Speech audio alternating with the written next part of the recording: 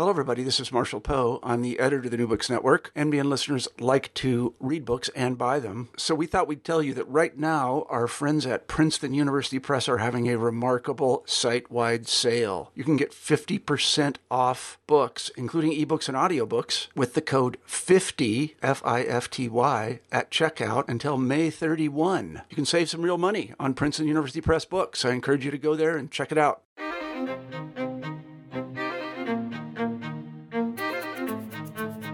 Hello, everyone. This is Ryan Tripp for the New Books Network, the Native American History and Studies channel.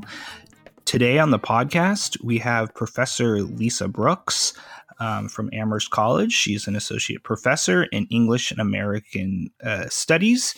We'll be discussing her new book from Yale University Press, Our Beloved Kin, A New History of King Philip's War. Professor Brooks, welcome. Thank you so much for having me, Ryan. So first off, as we usually do on the podcast, we're going to be discussing your, this is, by the way, an entry in the Henry O'Cloud series on American Indians and modernity. We're going to be discussing the cover of the book. Can you tell us a little bit about both the cover source as well as the alterations that were made to produce said cover? Sure. I would love to talk about the cover. So I love maps, and I was surprised when the press had asked for a map for the cover because there were all kinds of other things that I could have imagined.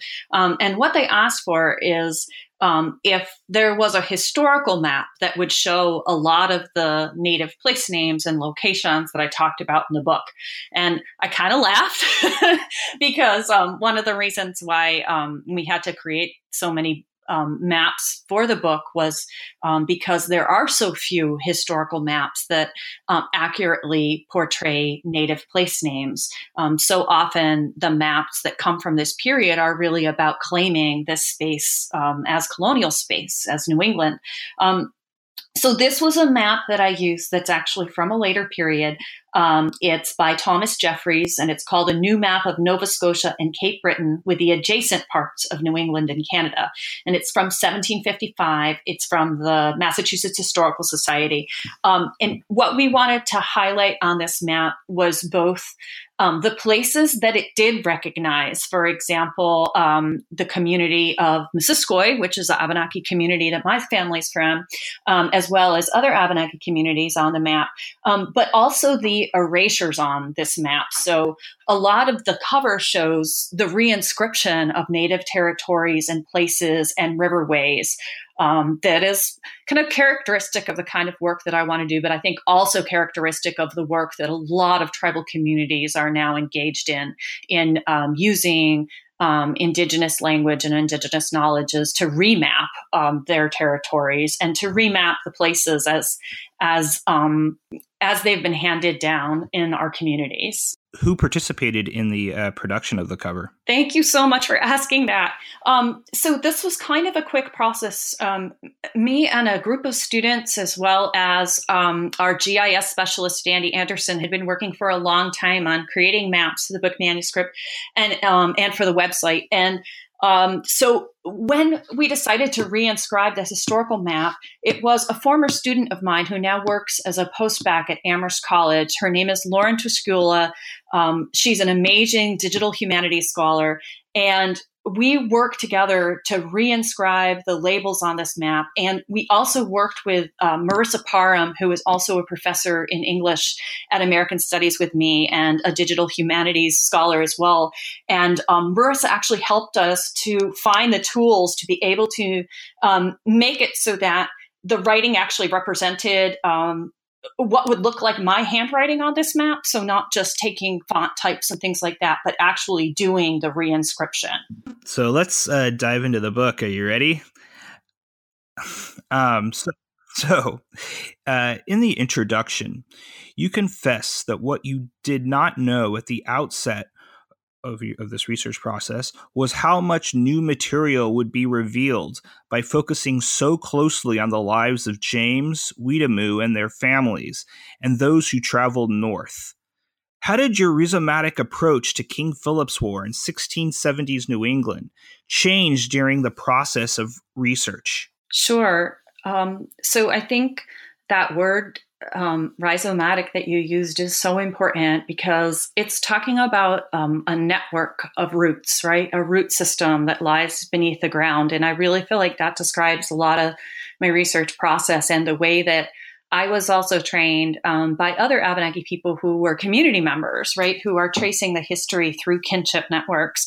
And so that's really what I was doing here. I was really following the questions that were raised by the research, but the documents that I found would often come along because I was trying to understand something very in particular about James Printer and his network of relationships. That is James, his brother, his parents, and all of his cousins, the different people that belonged to the places that he lived. And also with Weetamoo, because she had such a vast network as a leader, I would find documents often because I was trying to see what was there in the documentary record still about her and about her role as a leader, because she's very well known within the contemporary Wampanoag community and within Native communities in New England, but she's not so well known to many historians and to people who want to know more about colonial New England history. Why and how did your own father and maternal grandmother shape the contours of this process, especially for Weetamoo, recognized as our beloved cousin by the Wampanoag sachem? So that's a great question. So for me, kind of my earliest research really arose from questions about my own family's history and our relationship to other Abenaki community members up in northern Vermont. And it kind of expanded out from there to the point where I really wanted to know so much more about the histories of some of the people who came north from the South when this violence broke out, and also to learn more about the histories of the communities that survived here in southern New England. And I think, you know, what I drew from my father as well as other leaders in the Abenaki community was to pay really close attention to the land and what it has to teach us. And this includes some really kind of material, finite stuff about subsistence, right? So my dad was a really good fisherman, and a lot of what I would learn from him came from being out in the woods with him and fishing or camping or hiking. And if I spent enough time with him out there, I would learn how to read the land. I would learn how to read the land so that I could catch a fish, but I also would learn how to read the land so I could understand things about the history that you may not find in the historical record or in books. And at the same time, I love diving into books and documents and maps. But there's a way that you can read both of those simultaneously, so that reading the land teaches you more about what's in the documents, because so many documents have to do with the land and have to do with people's subsistence, and why they're fighting so hard to defend their lands is because of the needs of subsistence and the need to take care of their own kin. So I really brought a lot of that with me to this project, and a lot of my questions brought me out onto the land, and not just by myself, but with other people. And sometimes that was my own friends and family, and sometimes that was tribal historians from the communities that I was writing about. And it meant sometimes hiking around those areas, driving around those areas, sometimes getting your feet really wet in the marshes. But it also sometimes meant paddling the riverways to try to understand some of the travels that people took and why they took those travels. But you also asked about my maternal grandmother, and that turned out to be a really important motivation too, that I didn't fully understand until I was deep into writing about this war, because I hadn't necessarily meant to write about war. I started really looking at James Printer and his networks first, which started at the Harvard Indian College, so long before the war began.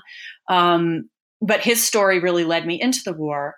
And so my maternal grandmother, my babcha, my mother's mother, she survived being basically removed from her own home in Poland at the beginning of World War II with her family, and being taken to a series of Nazi labor camps that were designed for Polish laborers. And they were very brutal conditions. And she was separated from her parents, from her brothers and sisters, and from her husband, my grandfather. And she was trying to help 3 of her children survive. And throughout the war, she actually had more children. So their family grew during the war once my grandparents were together in a camp. So my mother was born in Germany in one of those labor camps. And I feel like this is a kind of long way about the story, but it's also a very shortened version of my grandmother's stories.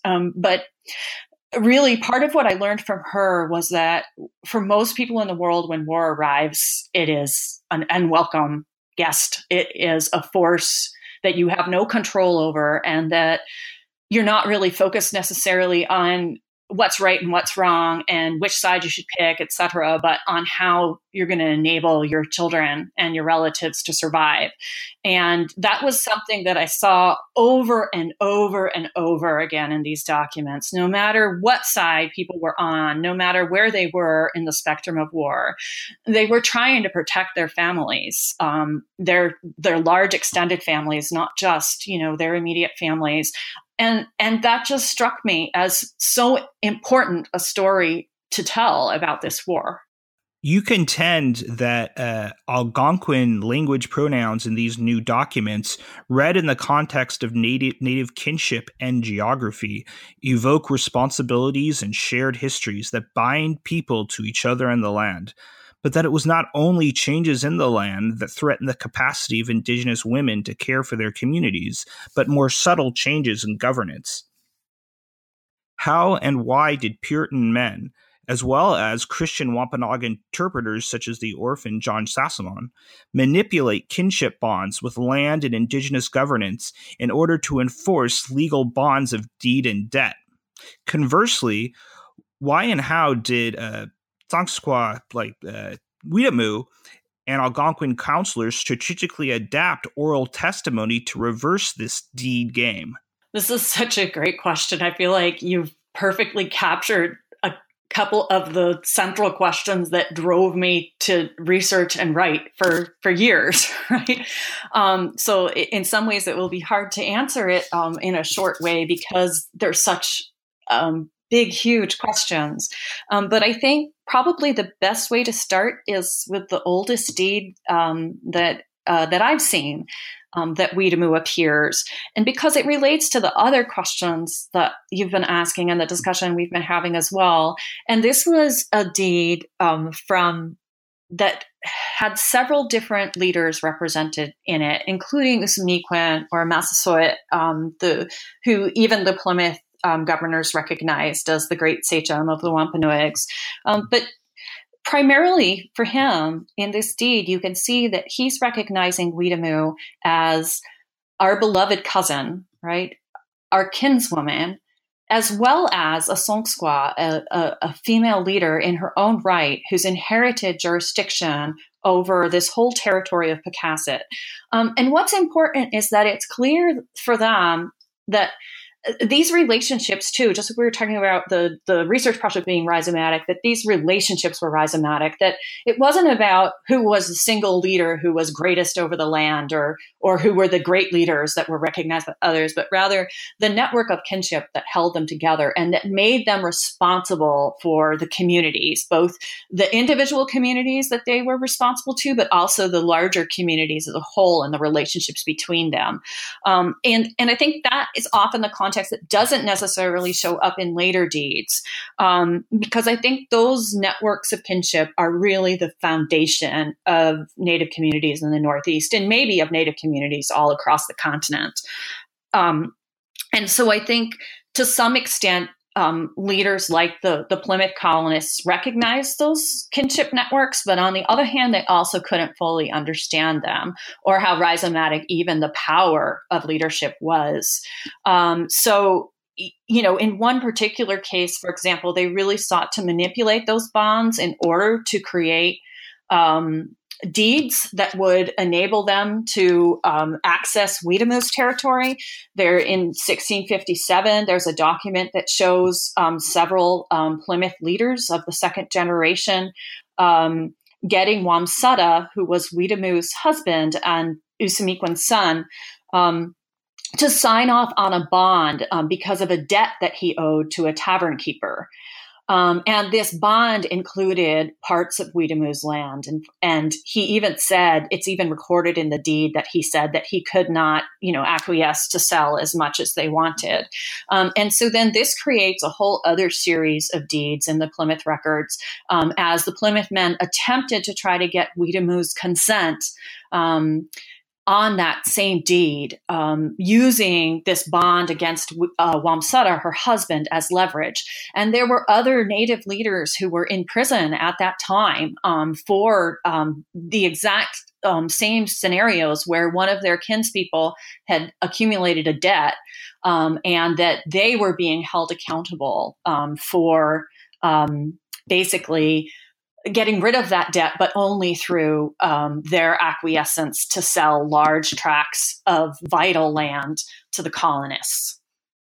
So that's an example of how the Plymouth colonists or other colonists would kind of manipulate that system of kinship. But what's really interesting to me and is something that I came to understand as I looked at the series of deeds in which Weedamu was involved, as well as other leaders, the deeds that many leaders were involved, is that many Native leaders, including Weedamu, learned how to strategically adapt to those kinds of what Francis Jennings would have called deed games, right, that the Plymouth colonists were engaged in. And so there's a really interesting document, for instance, from 1668 that is it's not just a written document, it's a written document of oral testimony of two settlers who are attesting to an oral agreement that Weedamu made with two other male settlers that shows that she actually created a false deed for some of her land in order to protect it from other colonists who might encroach upon it. And to make that long story short, that there was actually a scenario where colonists were testifying against other colonists to show that that land still remained Weedamu and that she had an oral agreement that was supposed to protect it. And that was really interesting because it also showed in that document that she was using corn and wampum to seal that agreement. And in this instance, they were making the case that that corn and wampum sealed their words more than the false written deed.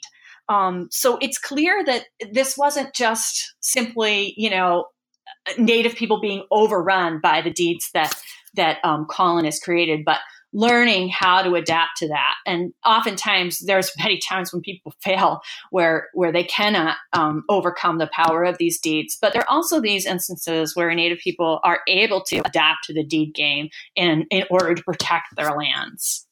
How and why did Caleb Chisateamuk come to enroll at the 17th century Harvard Indian College? This is another part of your book, where James Printer published tracts on the first floor. And then can you compare and contrast Caleb's and James's Quananopoet's conversionary politics with those of female converts in your book? Yeah. So in a lot of ways, this is really the origin story for the book. There were an amazing group of people when I arrived at Harvard College to teach. And in 2005, they organized a large all-day conference that was focused on recovering the history and legacy of the Harvard Indian College. A lot of people don't know that Harvard was established as a college for both Indian and English youth. And in fact, that's still part of the charter that governs the university today. And many of the Native people who were at Harvard and people who are from the descendant communities of the students who attended Harvard and also the preparatory schools of Harvard College, they were really coming together in order to create this phenomenal exchange about the history and legacy of the Indian College and what it meant for Native communities and for the university today and for the Native people who were within the university. And also to try to get the university to really engage with this history. and its legacy. So I was lucky enough to come at that time when these conversations were already in the works. And I remember at that symposium, I was asked to talk about James Printer. And it was really having the opportunity to fully delve into his story initially that really made me want to understand more about his story. And so there's a lot in this book on James and his relations, but the story of the Harvard Indian College also highlights the many Native students who attended colonial schools during this period, both those schools that were in places like Cambridge and Boston, but also in their own communities. There were many teachers, including Native teachers, who were teaching people to read and write. So somebody like Caleb Tisha he went, like James Printer, to the preparatory schools as a young man.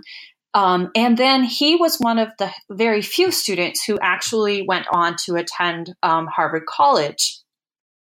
And although the college and the missionaries who were involved with this project, their goal really was to teach students to read and write in multiple languages, in Latin, Greek, Hebrew, English, as well as their own languages, so that then they would be educated in a colonial fashion to then carry that education to their communities, right? So it was a project of missionization.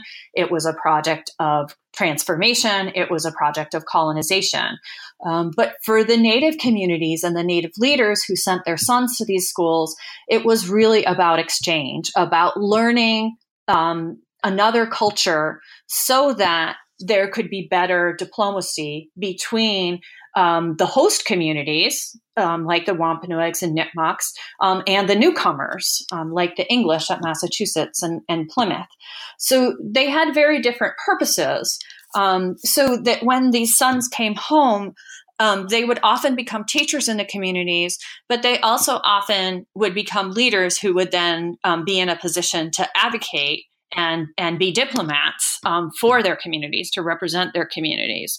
There were also, though, young people, many of them orphans of the epidemics, who were taken in and educated and then became servants to the colonists. And I think James Quannapoit and his brother Thomas are really good examples because they became scouts at the beginning of the war. So they were with the Cambridge and the Massachusetts forces from the beginning of the war, helping them to track Philip. But they also became advocates for their kin throughout the war, but especially as the Southern front of the war came to an end. They were pretty strong advocates for trying to protect their own canon for people who they knew had not participated in the war, that they wanted to ensure would be protected. And sometimes they succeeded in that, and sometimes they failed terribly and had to face the death of their relations. But the people who were educated in these places often had very different stories. And so part of what I try to do in the book with James Printer and his brothers, as well as some of the other people who came out of what they call praying towns or mission communities, is show the very different routes that their lives ended up taking during the war. On that note, we're going to sort of dive here a little bit into the beginnings of the war. You argue that in 1674, John Sassamon arranged deeds through one of those orphans, John Sassamon, arranged deeds through which two large tracts of land, nearly 100 acres, were granted by Tuspaquin to himself and his daughter at Assawamoset Neck. How and why did John Sassamon's death on the pond, in addition to a trial bond for a counselor named Tobias, ignite conflict? So how did that ignite conflict? And then related, how and why did Quaker merchant John Easton's 1675 letter and his relation reveal, as you argue, that both Weetamoo and Philip Metacomet gave the Plymouth men through Easton the opportunity to address their differences in a fair forum? So it's kind of a two-part question. Yeah, and I'll try my best to answer it. And I think this is a great connection, because John Sassaman was actually the first documented Native student to attend Harvard, although it was before the Indian College was established, and he didn't graduate, but he proved very useful to the colonists. And I think it's a great example because John Sassaman did not have as strong of kinship connections because so many of his relatives had died. He basically was raised in a colonial environment. And it was an awkward situation because he was raised to be part of the colonial system, but he also couldn't be a full-fledged member of the colonial system because he was an Indian. And we see this happen even decades and hundreds of years later with some Native men who are basically spend their entire childhoods in colonial schools. And then are often expected to be loyal to not just their teachers, but to the men who are the leaders of the colonies. So in Sassaman's case, his death is actually often cited as a major cause of the war. And there's still speculation among historians over what exactly happened to John Sassaman, right? A lot of questions that historians ask around, was he murdered? Did he die accidentally? Who killed him if he was murdered? Is there any substance at all to the colonial suggestion that, or really the colonial insistence that he was murdered by some of Philip's counselors at Philip's bequest? Is there any truth to that, right? Or was that just a pretext for something else? And so this is a question that I knew that I'd have to dive into to some extent, but what I found that was most interesting is that, like a lot of the other cases that I looked at, this case seemed to revolve around land and around a colonial desire for land that Native leaders were not giving up. And John Sassaman, the very place where he died, was then very much desired by Plymouth colonists. And in fact, when he died, they were getting ready to claim that land through a deed. And he actually reserved a tract of land to himself and his daughter, as you mentioned in your question. But what happens after he dies is that the Plymouth men then come for several of Philip's relatives, men who are identified as his counselors. So one of them is a man named Tobias, and they also take Tobias' son. And Tobias and his son and another kinsman are accused of murdering John Sassaman at the pond. And there's very little evidence against them, but they are taken to prison and eventually they're put on trial. But before the trial, there's a bond that appears right in the records for Tobias. And this is very unusual because murder as a capital crime, most people who were accused of this crime were not allowed bond, but Tobias was allowed bond. But I think for a very particular reason, and that is the conditions of his bond were that he and the leader Tispaquin, who was the leader whose lands they wanted, had to sign a deed, not just for a tract of land, but for all of the land in Damascus, for all of the land in that territory or homeland. So that would actually then mean the essential displacement of many of the families who were dependent on that place, or containment within a tract that would be defined by the Plymouth colonists, right, where they would allow the people to continue living as they built up the colonial town of Middleborough.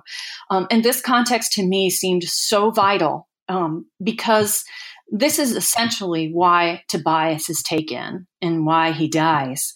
For this tract of land, right? So this isn't just about the death of this one Native man, John Sassaman, but about this larger quest, this colonial quest for claiming Indigenous land. And that is really, for me, what the foundation of the war is.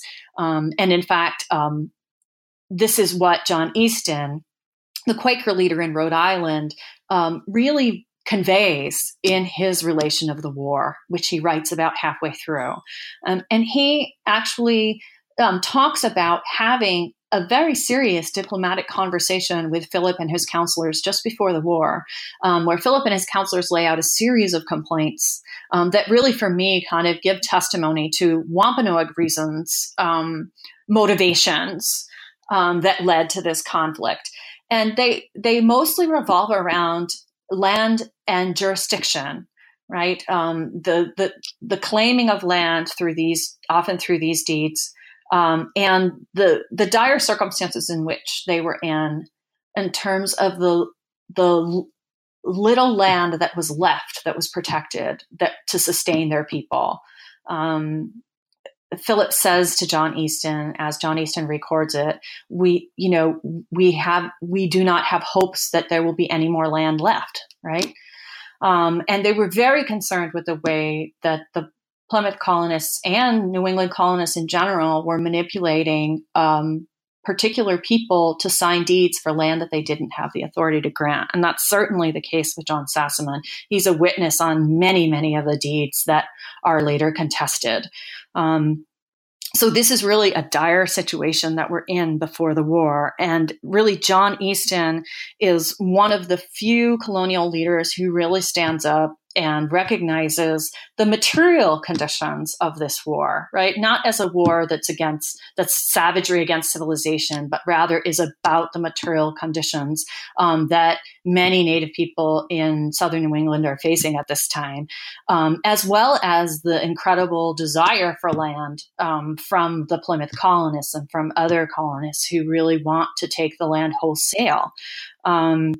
So this is one of the things that comes out in Easton's relation. And I think really importantly, one of the documents that I found by tracing Wiedemoo is a document that shows that Wiedemoo on the eve of war went to John Easton as well, before he even met with Philip, and had him write a letter directly to the Plymouth governor, Josiah Winslow, who she knew well. He had been involved in the bond with her husband, Wamsutta. And in this letter that Easton writes for Wiedemoo, she makes it clear that she wants to create a deed that preserves the bounds of her land and her territory for her people, and also that she will determine who among the colonists can live within her homeland. And she also makes clear that this is coming both out of fear of oppression, she says, from the colonists. She has new documentation, she says, that makes her fear that her land will be even more under threat, but also a desire for diplomacy. She is still trying to pursue diplomacy on the eve of war to create the circumstances where her people and the colonists can live in contiguous territories and find a way to do that peacefully. And John Easton himself says that he's willing to serve as her attorney to back her up, and that many of the other Englishmen who live around her recognize the Queen's right, as he calls it. So it's a really important document that shows her leadership on the eve of war. Crucial part of the book. Can you moving on into the war? I mean, there's your book charts numerous stages and events within the war, but can you explain how, and this is sort of something I wanted to get into and I think is also crucial, can you explain how your supplemental website to the book, there is a supplemental website, ourbelovedkin.com, allows readers to chart perspectives on the chaos of war. And as an example, a case study, we can focus on Wiedemoo and Quinnipine's journey through the Connecticut River Valley, or Quinnipiac and Saukwaukee. Yeah, sure. So yeah, the website is a project that really developed alongside the book as I was pretty deep into it. And I think it's really important for me to mention, too, that this was really a collaborative process involving some of the folks that I mentioned earlier, students that I had, like Lauren Chiskula, who I mentioned, Cassandra Hergel, and our GIS specialist, Andy Anderson, who co-taught a class with me, as well as folks from Five College Digital Humanities who worked with us to create the website. And at first, this website was just a place in my own mind to hold the maps for the book, because I learned a lot by creating full color maps along with my collaborators in order to help me chart the stories that I was working on recovering. I needed to put my own mind into the territories, and we just don't have the maps available oftentimes to do that.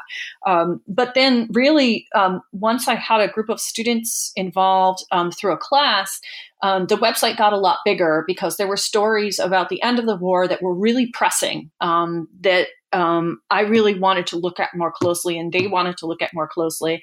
So in a lot of ways, the website expanded from there. And so what we ended up creating was a website that is both a companion to the book and a digital space that allows you to navigate beyond the book into alternate paths. And in many ways, it's trying to help put you in the places that are in the book.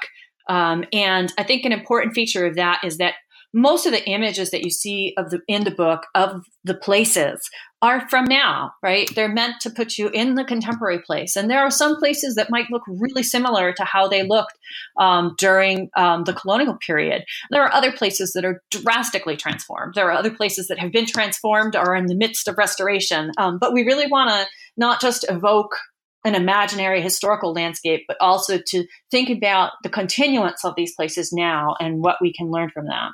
So one of the things that we did with the website, but we also did on the ground, walking through places, paddling through places, was to track the removes of Mary Rowlandson, who wrote really the first published captivity narrative in New England and probably in colonial America. And this is a very famous book that's often taught in schools and colleges, but it's often taught from the Puritan perspective, right? And part of what I wanted to do with Mary Rowlandson was kind of flip the script on her narrative and think more about the Native people she traveled with and the Native places through which she traveled. And this was especially important because she was the captive of Quinnapin and Weetamoo. She was gifted to them after she was taken as a captive, and she traveled with Weetamoo nearly the entire time that she was in captivity. So I was really interested not just in tracking Mary Rowlandson, but in tracking Weetamoo and trying to understand where she was heading towards and what were the motivations of her and other leaders and other community members as they traveled north. So on the website, you can go to a page called The Captive's Lament, and you can follow along these different removes, as Mary Rowlandson calls them, to the different locations where they traveled. And there's two ways to do that. You can go through the paths that we have here that bring you from remove to remove, from place to place, or you can also click on an interactive story map that will give you excerpts from Mary Rowlandson's narrative alongside a map of her journey and pictures of these places. And that story map was conceptualized and designed by two of my students who I mentioned, Cassandra and Lauren, and it really was an innovative project that they came up with. And it's an amazing teaching tool too, because you can see where you are, where your town is, if you happen to live in New England, in relationship to Mary Rowlandson's narrative. But let me take you in a little bit to the Connecticut River Valley, which is becomes the destination really for Weetamoo and Quinnapin during the late winter and early spring of 1676. And this piece was very important to me because as Quinnapin and Weetamoo are moving into the Quinutaqua Valley, the Connecticut River Valley, they start to move into Abenaki territory. And on many maps, it would appear as if when they got into Abenaki territory that they were going off the map, right? Because that was a space that was unmapped by English colonists at the time.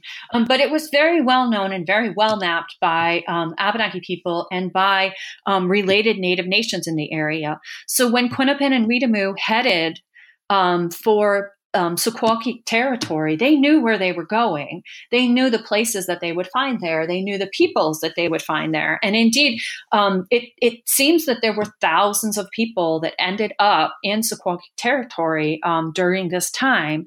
And they built many different camps in the locations of Secaucus villages. And were able to nourish and protect themselves and their captives throughout the winter and early spring. So it's really pretty remarkable to see the ways in which they were able to take care of each other during this time. And to my mind, one of the reasons why they were going towards this territory is because of the planting grounds in this area. As some people know, Native women were the ones who cared for and tended and planted the fields, the mounds of corn, beans, squash, sunflowers, Jerusalem artichoke, all kinds of good foods that they planted together. And the Connecticut River Valley in particular is one of the most fertile river valleys in the world. Even as it goes north, it has many, what we call in the Abenaki language, wolhanak, which are valleys. They're bowls of sustenance, right? That not only for planting, but hunting, fishing, plant gathering. So these are kind of what my friend Judy Dow, who's a Abenaki artist and educator, calls Indian grocery stores, right? So really, when they were going up to the north, they were going to the Indian grocery store, right? And they were going into communities where they knew that they would be welcomed. And so, they're getting ready for spring. They're getting ready to plant. And it is clear from the documents and from their later actions that the people who are coming from the South would much rather return to their own home places to plant. That's for sure. But they also knew that in going north, if they needed to, they could find sustenance here. They could find a place to stay. They could find shelter. They could find sustenance. They could find a temporary home among their relations in a place that had the potential to feed all of them. And as Mary Rowlandson is moving through those territories, she may not recognize that, but that's something that is very clear from what we know of the history and what we know of that land there. And even today, you can see it in the land. You can see the bowls of food in the land. And that is one of the reasons why I want people to be able to use the website as well, to be able to maybe see some of the things that I see and that many of the people who go with me see when we walk or paddle those lands today. So, and actually on that note, can you compare and contrast Mary Rowlandson's during her captivity? You mentioned that she approaches her captivity, Rowlandson does, with a strategy of separation. And then the same section of the book, there's also a segment on going back to James Printer during the war. He uses what you describe as psychological warfare, or maybe paralleling that, evidenced by in the spring 1676, Ohikagan posted at the foot of a Medfield bridge. And I'm going to, for the Printer component of that question, I'll read what the posting says. It says, and bear with me, "Thou English man hath provoked us to anger and wrath, and we care not though we have war with thee this 21 years, for there are many of us, 300 of which hath fought with thee at this time. We have nothing but our lives to lose, but thou hast many fair houses, cattle, and much good things."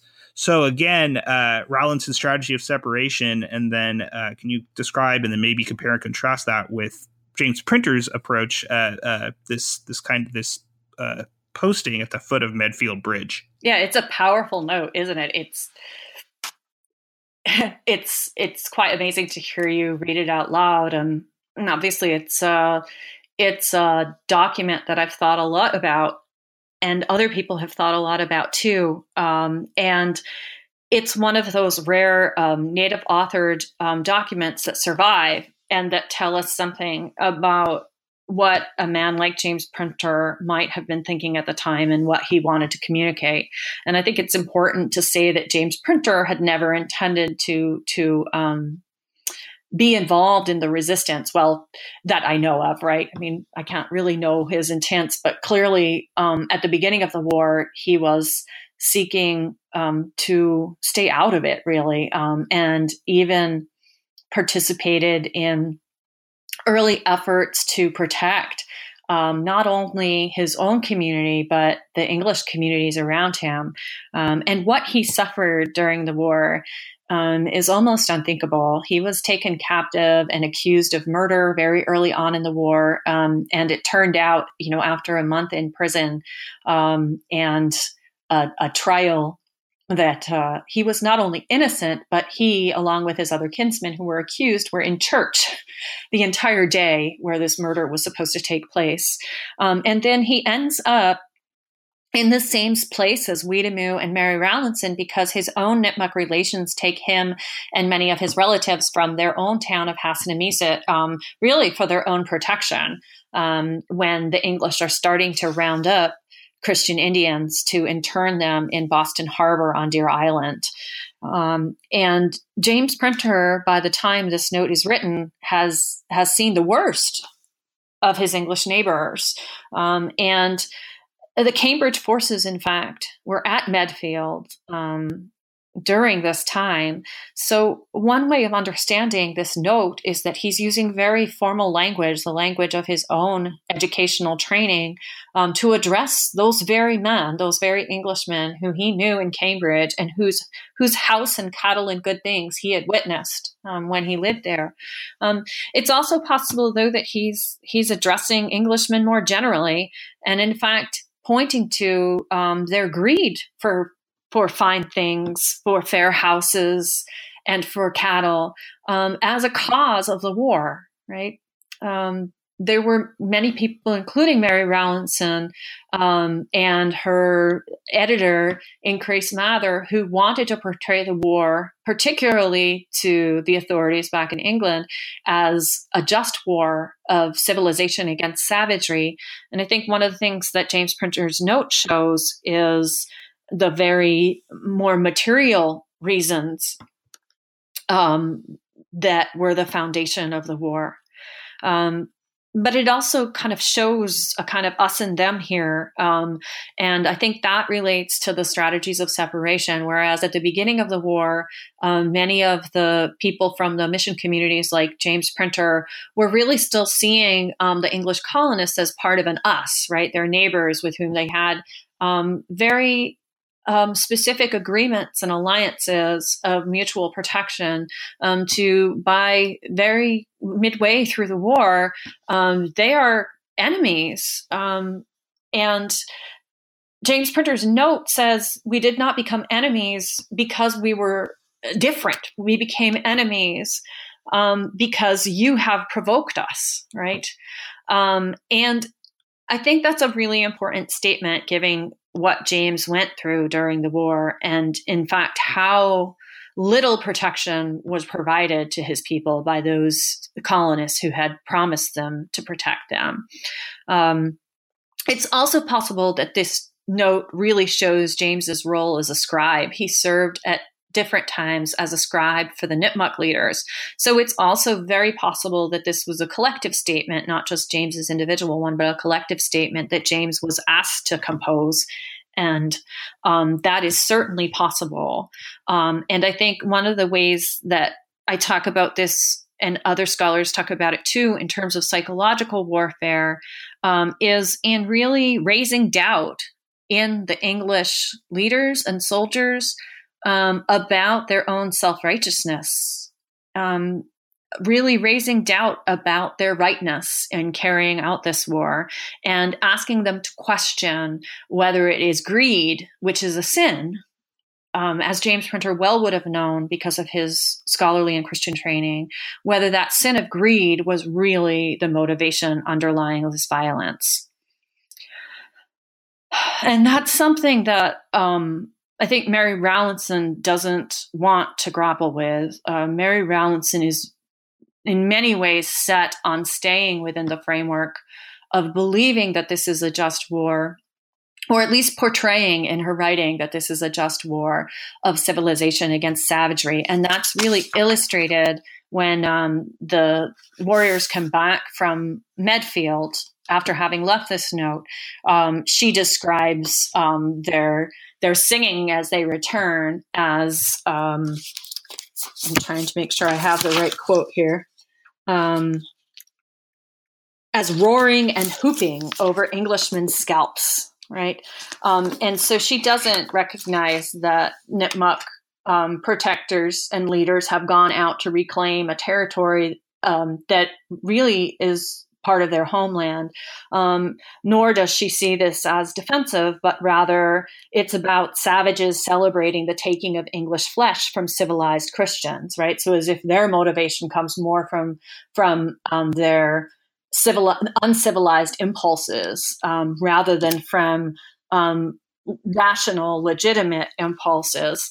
And that's a trope that carries throughout her narrative. But for me, it's when that narrative falters, when there are gaps in that narrative that are most interesting, right? So in the same passage, she recognizes that they meet in a council house, and she later recognizes that that's akin to an English court, right? It's this huge meeting house where everybody has a voice, where even she's allowed to speak.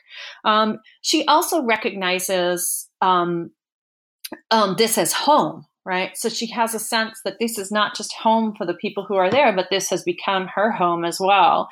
And there are many moments where the kind of facade of savagery versus civilization breaks down, and you see her learning. For example, she has one of the most generous portrayals of Metacom or Philip of any of the Puritan narratives. And she really shows him being generous to her and in treating her almost like an equal and encouraging her to participate in exchange. And likewise, she portrays Quinnipian in the same way. It's just this all breaks down, though, when she portrays Weetamoo, because Weetamoo as a woman leader really was something that she had to not associate with. So she is constantly kind of portraying herself as at odds with Weetamoo. And so that's one of those strategies of separation, and that she really, in writing this narrative, has to disassociate herself from a woman like Weetamoo and kind of try to put Weetamoo in her place as an Indian woman who would be far below English men on the kind of hierarchical scale that Puritan men used, but also to disassociate herself and separate herself from a woman like Weetamoo, so that people did not think either that she kind of went Indian, went savage, became too savage during her captivity, or that she stepped out of her position as a woman and as a Puritan woman, that she maintained her position below the men around her. So for our final question, and really briefly, I just wanted you to elaborate on the contention at the end of the war that the military of the United Colonies were enabled by skilled native scouts, you mentioned this earlier, who knew the territory in a drought that no one could predict, which resulted in numerous deaths from Quinnipian and Weetamoo to Metacom. And then as well as this, you've already mentioned this coming in of James Printer. And also within that, I also was particularly interested in the Wapanaki leadership and how they secured the release of captives that were supposed to be headed to the Azores during the summer 1677 councils at Pemaquid, which concluded not only the northern theater of the war, but the war itself, I guess. I don't know if it's contained that way. So this, these native scouts in the drought, and then B, specifically the Wapanaki sort of negotiations to release captives. Yeah. So this really arises, I think, from the last two chapters of the book. And one of the phrases I use for one of those chapters is unbinding the ends of war, because for me, really, the end of the book isn't really wrapping up the war, but rather really opening more of these rhizomatic pathways for raising questions about the ends of war. And this arose out of the own very persistent questions that came up out of my own research, but also out of these conversations with my students, and also conversations with other Native people in New England about what happened, right? And sometimes I think people try to tie up the ends of war too cleanly, right? And I think for me, the end of King Philip's War really raises more questions than anything else. So even the things that I talk about in these last two chapters are really questions that I think there needs to be even more conversation and research about. So the role of scouts at the end of the war is really important. And some of those scouts, like James Quanonopoit and his brother Thomas, they had served from the beginning of the war. And many of the scouts were taken from Deer Island. So they had been interned on Deer Island and barely survived the winter. There was like starvation and there were conditions of starvation, hypothermia, right?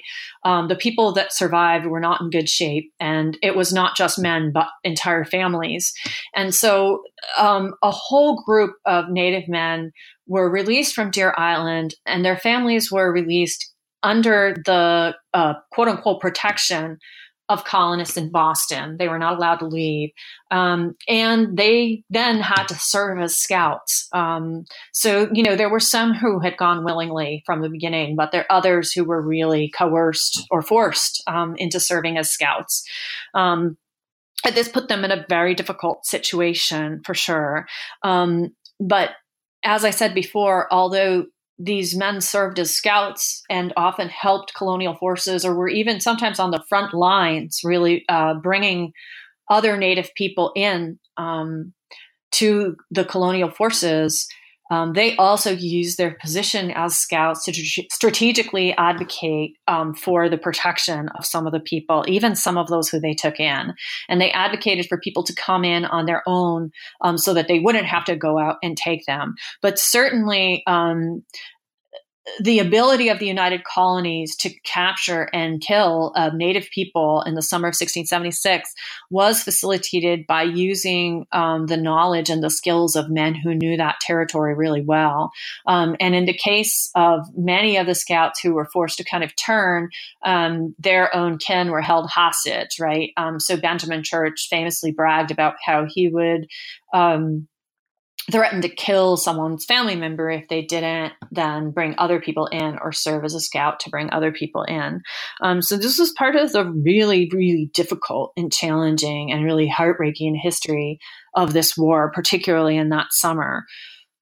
At the same time, one of the things that was really interesting to think about how it is that the colonial forces were able to suddenly access Native places that had been inaccessible before was realizing that there was a drought during that summer. And it wasn't a debilitating drought where, you couldn't grow anything at all, where nothing would grow.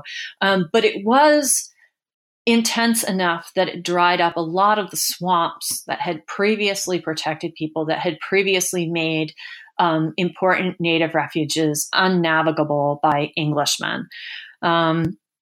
And the combination of the scouts with the drought, as well as several other factors, including a peace process that was ongoing, seemed to have contributed to the United Colonies' ability to bring in large numbers of Native people, some of whom who had participated in the war, who had fought against the English, some of whom who had not.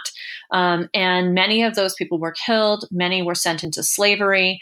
And there were also people who survived. And that's a really important part of the ends of this war as well, is that there were people who survived in enclaves in southern New England, who sometimes were even taken in, people who were taken in by some of the communities that were protected because of their Christian status.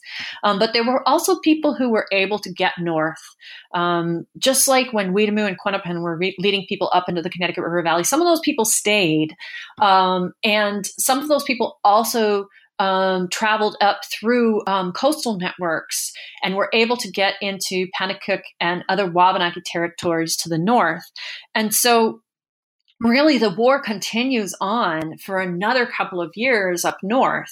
And that's a context of the war that isn't often told in stories of King Philip's War. A lot more people are starting to pay attention to it. And certainly people who study Wabanaki history know it fairly well. But I think that context is important because it also is a story of survival. And so when that war continues in the North, it's not just Wabanaki people fighting it, but it's also the people, the relatives who have come up from the South. And I think even the wars that continue on nearly for another 100 years involve not just Wabanaki people, but the people who join those communities, right? And so it becomes a much bigger and stronger kinship network in the North than it may have been previously. And I think the diplomacy that comes out of the North is as important as the resistance. That's also a diplomacy that continues on at least for another 100 years, if not more. And that diplomacy is really exemplified by the Treaty of Pemaquid of 1677. And that treaty essentially ends the war, but it also really conveys the incredible amount of diplomacy that it took to bring this conflict to an end. And it involved leaders on the Kennebec River doing direct negotiations with colonial leaders from New York who had not been involved in the war, to create a space for mediation.